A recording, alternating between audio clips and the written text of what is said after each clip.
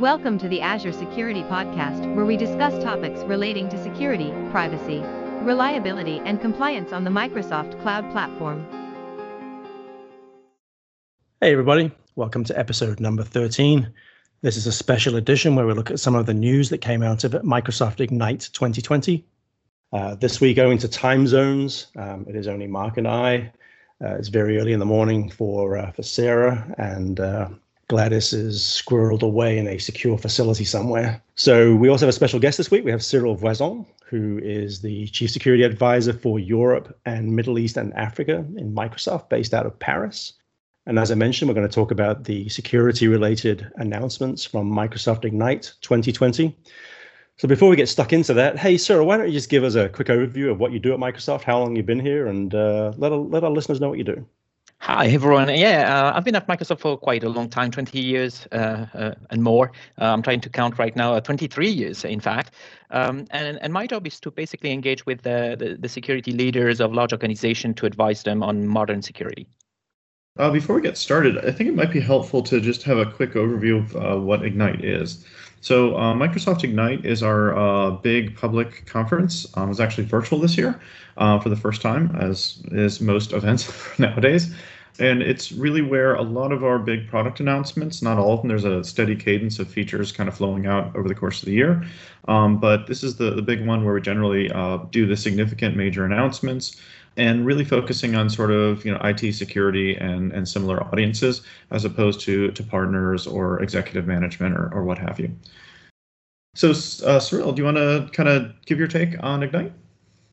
Yeah, definitely. As you said, 2020 edition is very special, but the year 2020 also is somehow special. We all had to adapt to a new context, and the pandemic somehow created a context where we have economic pressure to reduce cost all over the operations of companies, and this notion of cost reduction is affecting IT. Although I've seen with my customers that many of the security projects remain active because it's understood that you cannot really de-invest in security.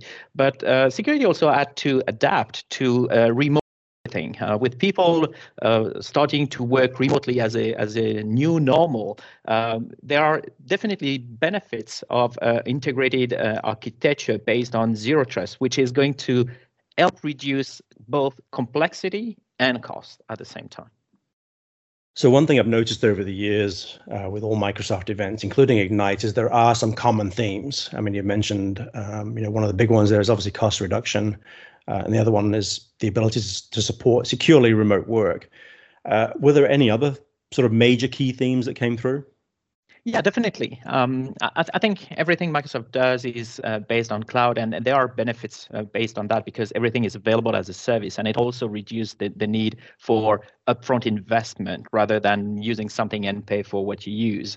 So this notion of cloud-based solutions was definitely everywhere.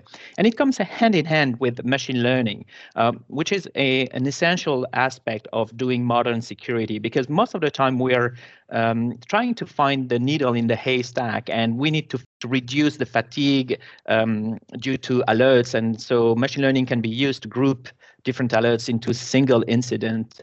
And definitely we want to study what a user or what a server, for instance, normality looks like. So knowing that there is a deviation of behavior is something that is going to be interesting.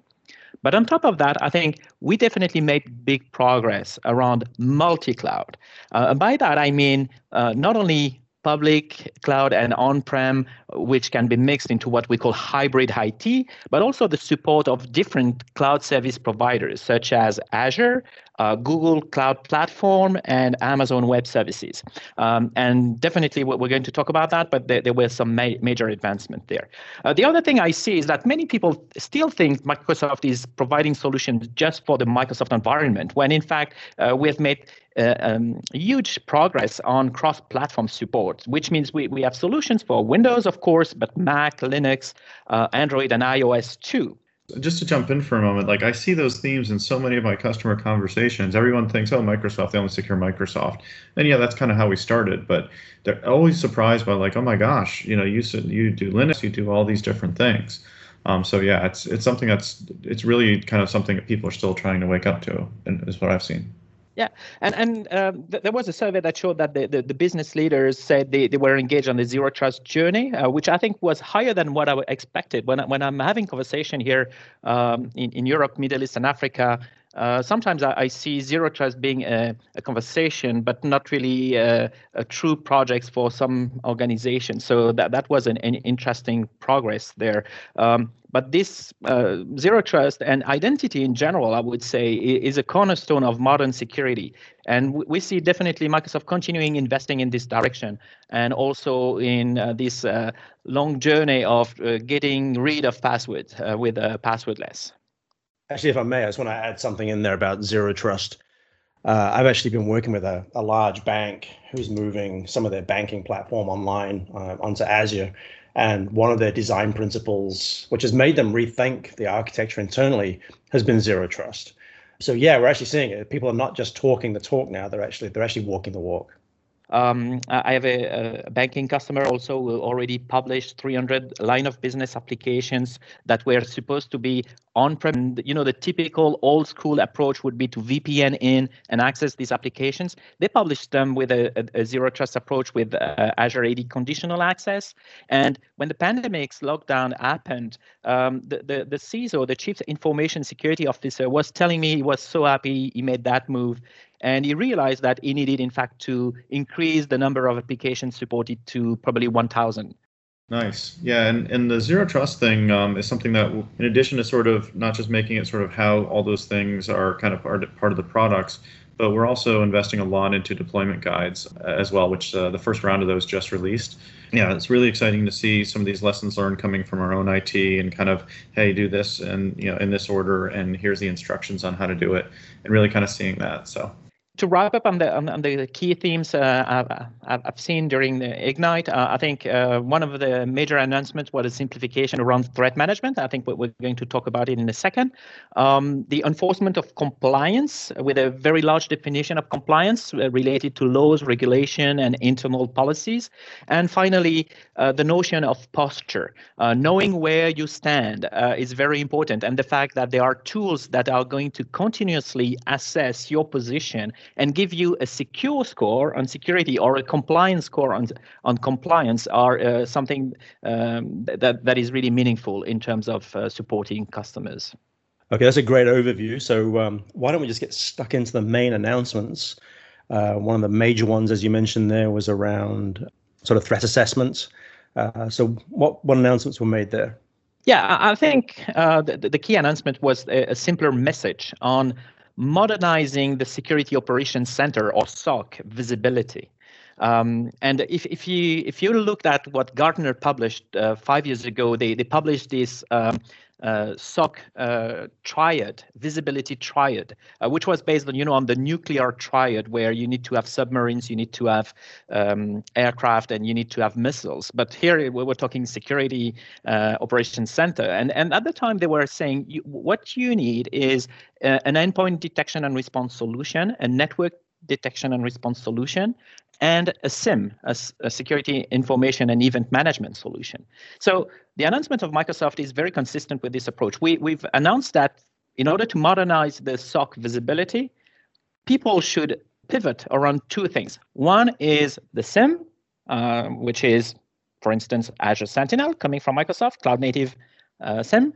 And the other one is the XDR. XDR is the extended detection and response solution. So if we look at the positioning, XDR typically would be a solution which knows very well the workloads, and it's going to give you insights which are very relevant based on, for instance, Office 365, based on identity, based on SaaS applications. And the SIEM, at the same time, is going to look at the broader picture, trying to take the signals coming from the XDR and extending that to other systems and other sources of security information. Yeah, and one of the things that I want to kind of jump on was you mentioned the Microsoft Defender name, and there is a huge rebranding associated with this in terms of a lot of the familiar technology names that people are familiar with are changing. I think it's for the better. I'll let Cyril kind of cover all those, but I'm actually really excited because even though it always is painful for us to change names at Microsoft and everybody has to learn it, this new system is actually much more clearer and really helps people kind of understand what each is for. Don't get me into Azure ATP and how confusing that name was. Probably, yeah, the worst name ever. Very confusing, not self-descriptive. Here, I agree with you. No one really likes name changes. You know, people get confused about our licensing, the name of our products, and by the time they get used to it, we decide to change the names. But here, for the first time, probably in 20 years of career, I can say that in a few months or in a few years, we will look at that and it will just make sense, and we will not regret the change. So on one hand, we have the broadest XDR coverage of the industry, which we called Microsoft Defender. And it's basically regrouping. It's not a new product per se. It's regrouping some products, best of breed products that we already had. And it's covering identities, endpoint, cloud application, emails, documents, infrastructure, and cloud platforms. So if I try to summarize the name changes, you need to think of Microsoft Defender as a new brand, which is an umbrella for two bigger sub-brands. One is called Microsoft 365 Defender, and it's related to everything which is user-related security. And the other one is called Azure Defender, which is related to infrastructure security. So Microsoft 365 Defender, the old name was Microsoft Threat Protection, if you were into what we were doing. So this is the unique console where you can see and action all the different sources from Microsoft protection stack. And the other names you will see are very easy to understand. Microsoft Defender for Endpoint is the new name of the endpoint detection and response of Microsoft. It was formerly named Microsoft Defender Advanced Threat Protection. And it has some improvements. I'll come back to that in a second. Microsoft Defender for Office 365 is the new name of Office 365 ATP, Advanced Threat Protection. Microsoft Defender for Identity is now self-descriptive. It's not called Azure ATP anymore. And it's far easier to understand that it's here to protect identities. And the goal for all these brands are basically to assist the defenders into making their job successful, because we're all faced with a flood of signals. I mean, the amount of logs, the amount of events that happen are just very impressive. And if we want to catch up, we need to make sure that the security analysts are going to be productive.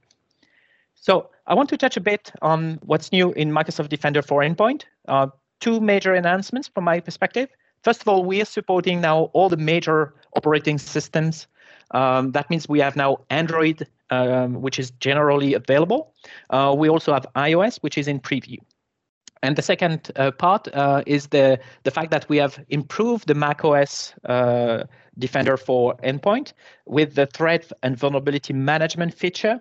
So if you're not familiar with TVM, that's really a feature which is designed to help you prioritize. So you know that you need to do patch management in order to be secure, but no one can really do 100% patch management all over the place on time. So TVM will tell you from the endpoint perspective which updates are missing. It's going to correlate this information with the users that are using that machine. So let's say you have a VIP or you have an admin using that machine. Therefore, that machine becomes more important. And it's going to look also at data classification. And if you have Microsoft Information Protection protected files on that machine, then the machine is going to be pushed up. And we then associate the threat intelligence coming from Microsoft to try to know if that vulnerability is being actively exploited. And if it is, then we will bump it to the top so that you know which machines, which updates are really should really be your priority. Yeah, and that's one of the things that I love about what the teams are doing here is kind of pulling all those things together, because I'm so used to working with customers where vulnerability management's in the silo, the security operations team is in a silo, the sort of architects and engineers, working on preventive controls are in a silo.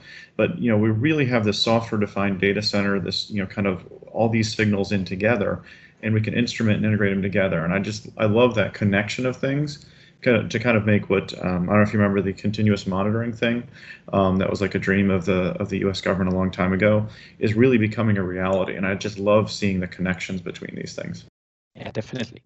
Every product name that I just mentioned basically can be acquired in isolation, but the value really is the fact that it's a platform. So the result is like bigger than the sum of the parts. And one way to illustrate that was a number that I saw in one of the presentation where they were showing that starting from basic detections, you would have, let's pretend you have 1,000 alerts. By going through the machine learning algorithm that are going to regroup the things which are related to the same machine, same user, same context, we're going to figure out that it's probably, in fact, only 40 different incidents. And then you have the option to call Microsoft threat experts, who are human analysts from Microsoft, who can look in an anonymous way on your security data and maybe filter down these 40 to only 10, which are the most important. And so this kind of reduction dramatically improves the ability of analysts to really spend time on what is meaningful,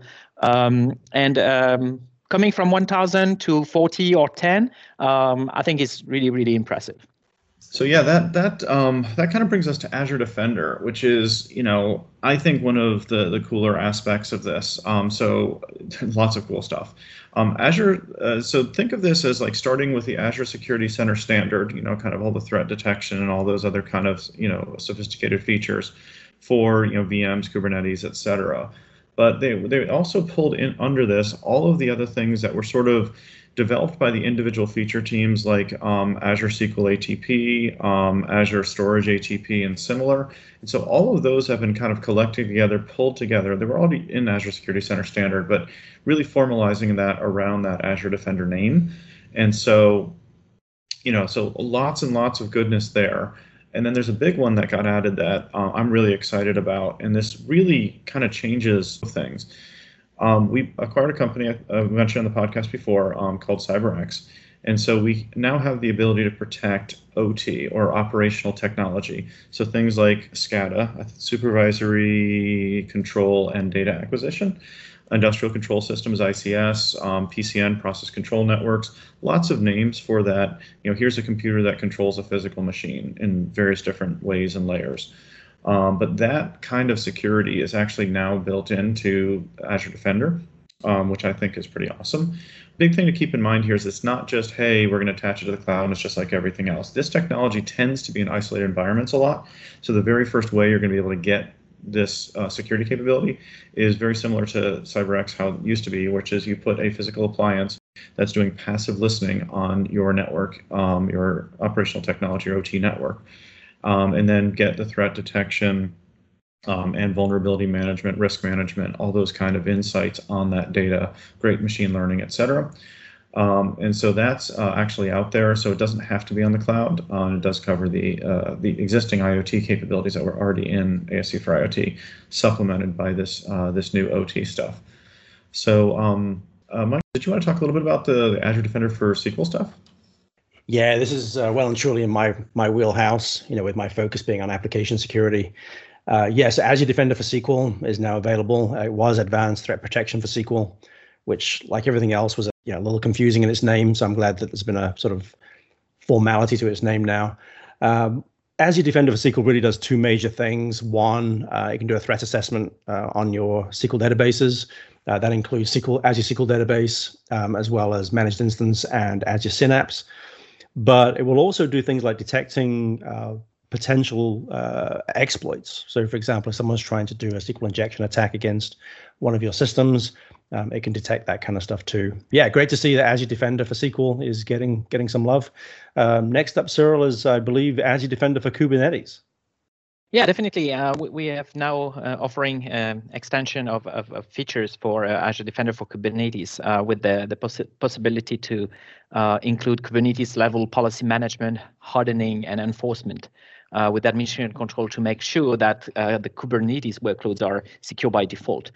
We also have Azure Defender for container registries to support continuous scannings of Docker images so that we can minimize the exploitability of running containers. And part of the things that I wanted to emphasize, we skipped one of the workloads, which is like the main workloads called Azure Defender for servers.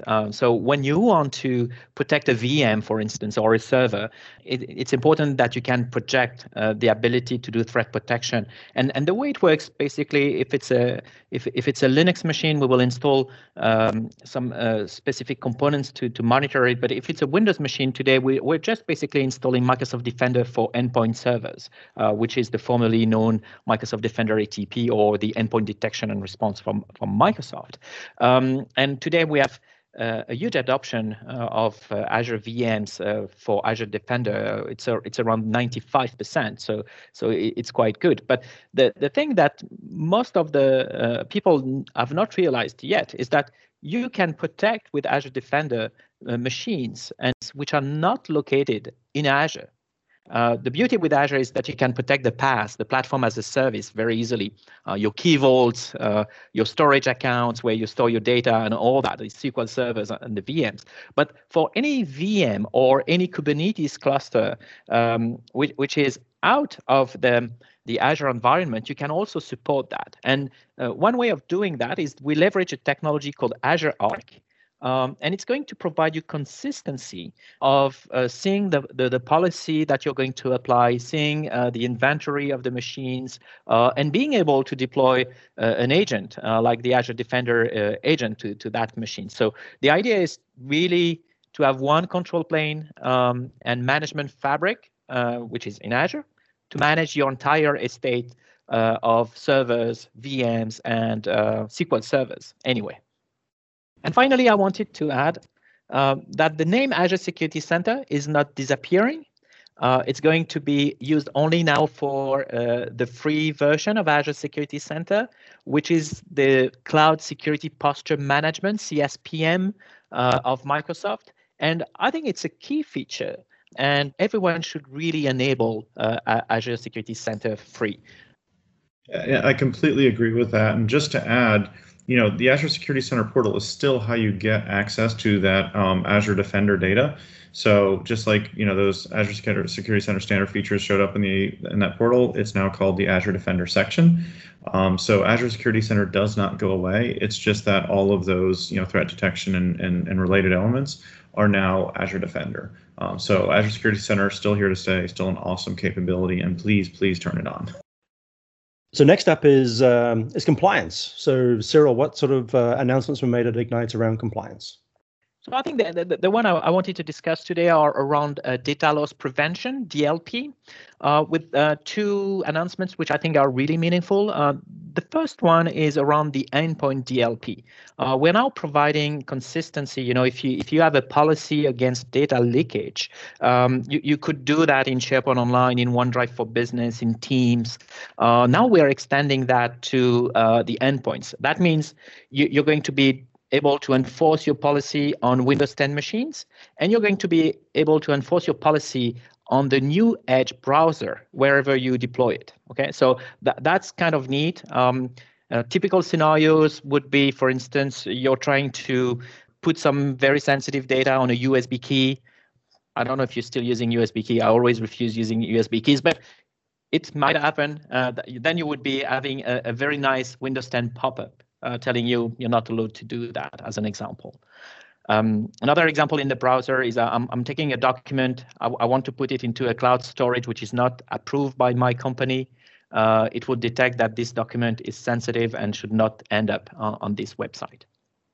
Second feature I wanted to talk about is the integration of Microsoft Cloud App Security which is our cloud application security broker, with Microsoft Information Protection, which is our stack for labeling documents and data and encrypting documents so that they can only be used by the intended recipients of documents. Here, the idea is that the MCAS, Microsoft Cloud App Security, will be inspecting the traffic to some typical application like Google Box, Dropbox, and would then figure out that some documents should not be shared to this place or should not leave that website without being labeled or encrypted. Next is Microsoft Information Governance. I want just to mention one example. Part of the information governance is a feature called communication compliance. You can use it to check, for instance, that your employees are not bullying each other, or if you have a restriction inside your company that team A should never talk to team B because of conflict of interest, then you can enforce that with communication compliance. And what we've announced is that we've released 25 pre-built connectors that are going to help you look at different sources of collaboration and communication. That means WhatsApp, for instance, or Zoom. And I think it's really good from a coverage perspective.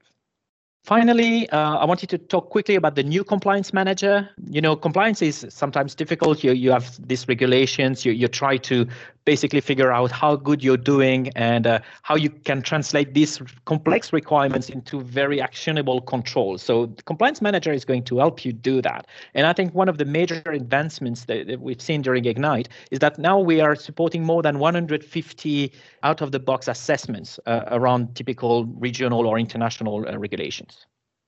And with that, you mean things like PCI DSS for credit card processors, say high trust for healthcare, FedRAMP for federal. Exactly. Okay, fantastic. And obviously, there was more announcements around Microsoft Information Protection, how you manage the insider risk inside your company to avoid fraud, not coming from the external hacker, but from your own employee or contractors, and also how you can do advanced e-discovery to find information when you have a legal investigation. But we'll save that for another time. All right, so that's some of the compliance announcements at Ignite. So the next big topic is identity.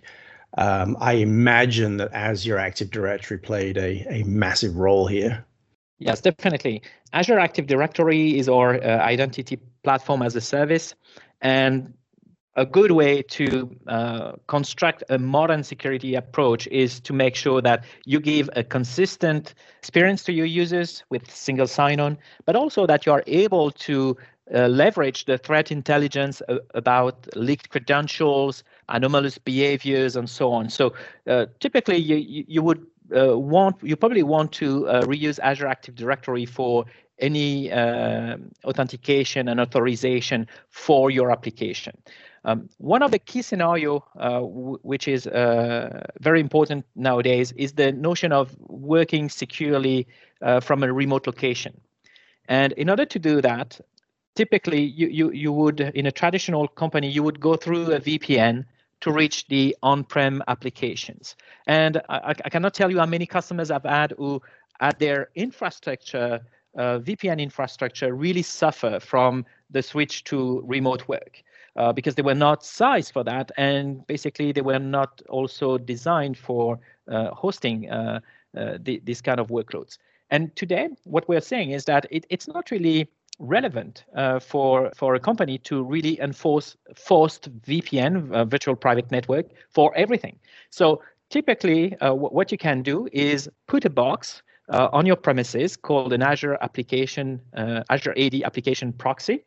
And this is going to serve to publish your internal application and verify the ID of people. And that means you can do conditional access, which is this notion of adapting the level of access you're going to give a user based on their machine, their location, and different signals about the session that they're trying to establish.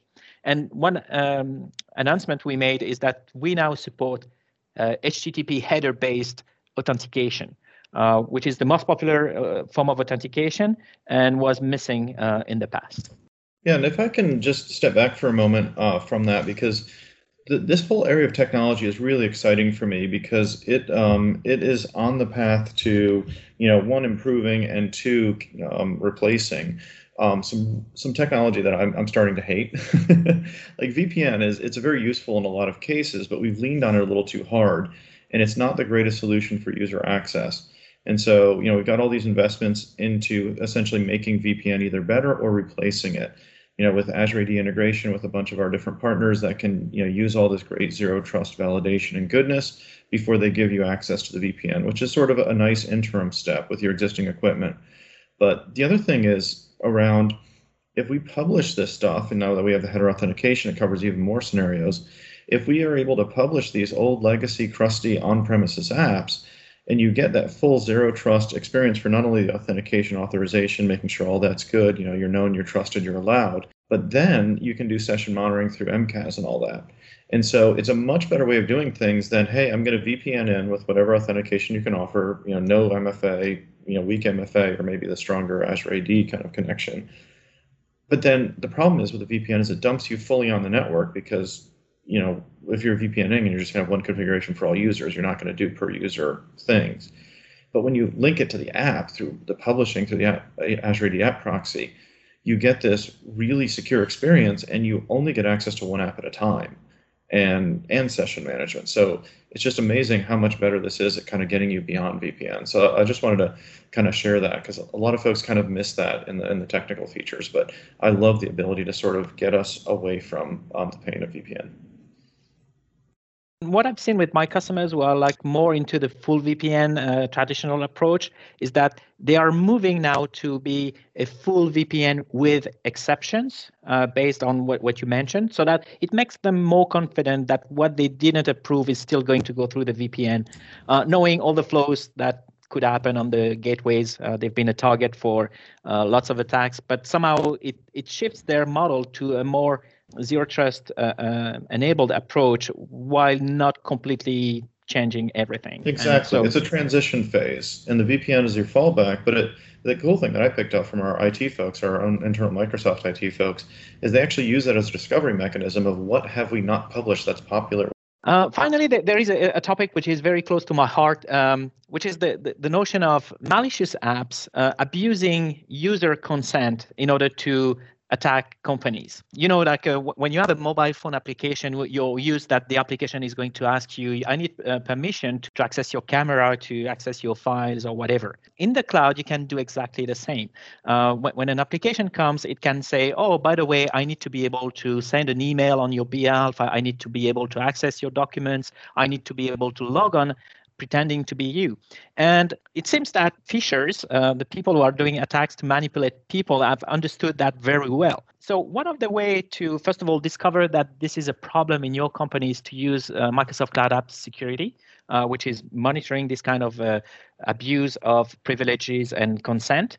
But the second aspect which I took from Ignite is that we now have a comprehensive approach where you can validate the publishers of application where you will let the user decide, but at the same time say there are a number of situations where I want to have a risk-based step-up consent, which means I'm going to, as a user, I'm going to ask for permission to grant consent to the application, and it's going to be injected into a workflow that goes to an admin, and the admin can then give a second opinion and say, by the way, yes, I think you're good to go, or no, you should not go. So there's one other announcement that kind of caught my eye, if you can just talk to it a little bit, and that is this decentralized identities using blockchain. Can you just talk about that just real briefly? Yes, definitely. So the idea is that sometimes in some scenarios, you don't want anyone to be any company or any organization to be in full control of all the identity aspects. And you want to be able to decentralize and run the system distributed all over the place. So blockchain is really useful for that. And here we just announced a pilot for US veteran. If you want to have some benefits, for instance, you need to prove that you are a US veteran. So rather than go after all the paperwork, and it could take weeks, maybe months to do that, what you will do is that you will have your details included into the blockchain, and you will have a way to prove certain assertions, like I'm a veteran, and prove that to a third party in a matter of minutes. Yeah, I think this could be really interesting. So to all the listeners out there, if you think this is of interest, let us know on Twitter, and we can certainly talk to the people behind this and actually have an episode on this. I think this might be really useful. I'm a huge fan of things that sort of break new ground, and if this is something of interest, then we'll definitely cover it. Another topic that I want to bring up really quickly, it actually wasn't announced at Ignite. It was actually done beforehand, but I think it's really important. So Azure Key Vault historically only had role-based access control, RBAC, at the Key Vault level. What I mean by that is you could put an RBAC policy on keys, you could put an RBAC policy on secrets, and you could put an RBAC policy on certificates. Well, now we have the ability to set an RBAC policy at the leaf nodes, meaning you could actually put an RBAC policy on key 1 and key 2. So they're different RBAC policies. Customers have been asking for this for a long time. I think this is fantastic to see. So I'll certainly add a link to that in the show notes, as well as links to Cyril's PowerPoint summary of Ignite 2020. We'll also have other links in the show notes as well to other pertinent topics. So with that, I'd like to bring this podcast to a close. Cyril, thank you so much for joining us this week for this special edition. It's fantastic to see so many security and compliance announcements coming out of Ignite to help secure our customers. Hey, thank you to all of you for listening. We hope you found it useful and you learned a lot. Stay safe, and we'll see you next time. Thanks for listening to the Azure Security Podcast. You can find show notes and other resources at our website, azsecuritypodcast.net. If you have any questions, please find us on Twitter at AzureSecPod. Background music is from ccmixter.com and licensed under the Creative Commons license.